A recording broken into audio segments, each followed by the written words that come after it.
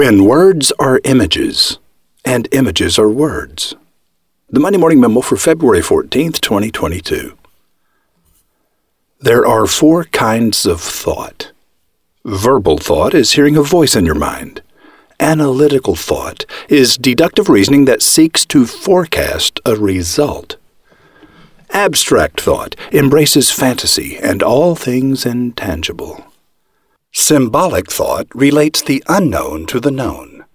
The pattern recognition power of the right brain connects new ideas, abstract thought, with known information, analytical thought, in the deductive reasoning left brain.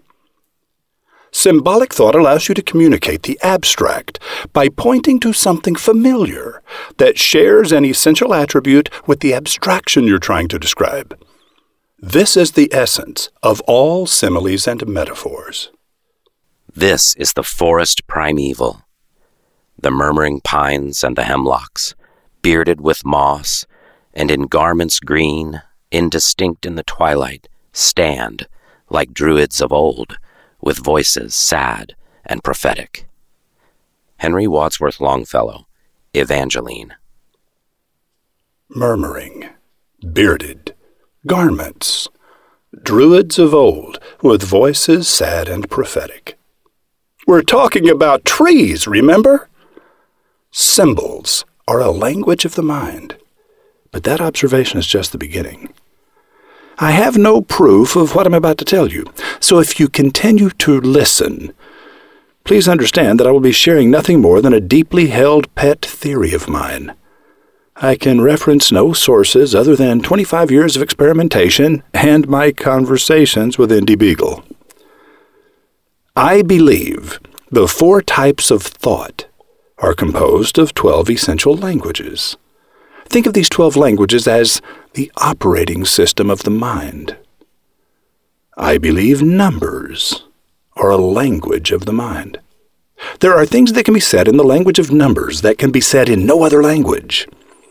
It is easier to learn mathematics when you think of numbers as a language and the order of operations in math as the grammar and syntax of that language. I believe color is a language. Red and pink say different things. Likewise, shape is a language. A curve says something different than an angle. Arranging colors and shapes so they speak to us is the essence of composition in photos, paintings, and illustrations. It is the basis of architecture, feng shui, and industrial design, cars, furniture, jewelry, etc. In fact, it underlies every type of visual communication that causes people to think and feel in a certain way. The human mind is given wings by its unique ability to attach complex meanings to sounds. When you use words, you are rapidly choosing which of the 44 phonemes in the English language shares an essential attribute with the fractional abstraction you are trying to describe. Yes, the entirety of the English language is composed of just 44 sounds. This is not a pet theory of mine. This is settled science among the linguists of the world. When you speak or write, you are connecting phonemes together in rapid succession to create words, sounds, that represent what you are trying to communicate. Did you know the written word has no meaning until it has been translated into the spoken word it represents?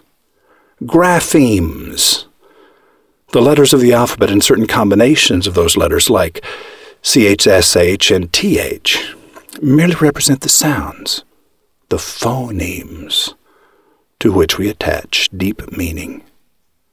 Look again at CH, SH, and TH. But don't say the names of the letters in your mind. Make the sounds that each of those 2-letter combinations represent. Ch, sh, th. Did it occur to you that TH has 2 different sounds? Voiced TH is the sound we hear in the. unvoiced TH is the sound we hear in with. It is my belief that a basic understanding of the 12 languages of the mind will make you a better communicator. Andy Beagle gave you a glimpse of one of the languages, symbol, before he got carried away in today's illustration at the top of the page. And I gave you a glimpse of 4 of them: number, color, shape, and phoneme. Perhaps one day, if you are interested, we'll tell you about the other 7. Roy H. Williams. Bob Dylan bought a copy of his book. So did James Woods and Simon Cowell. Mel Brooks was so impressed with author James Bailey that he wrote a cover blurb for Bailey's newest book, The Diary of a Manic OCD Bookseller. Yes, you heard that correctly. James Bailey suffers from severe obsessive-compulsive disorder and was living out of his car when he went hunting for celebrities in Malibu, Santa Monica, and other fashionable Southern California towns. When he spotted stars, he pressed them to buy his book, or at least accept a copy for free. I never back off, James says, and it's true. James Bailey has sold thousands of books, one at a time, and this week he explains to roving reporter Rothbart how anyone can adapt his methods. Are you up for some outside-the-box thinking? Of course you are. This is MondayMorningRadio.com.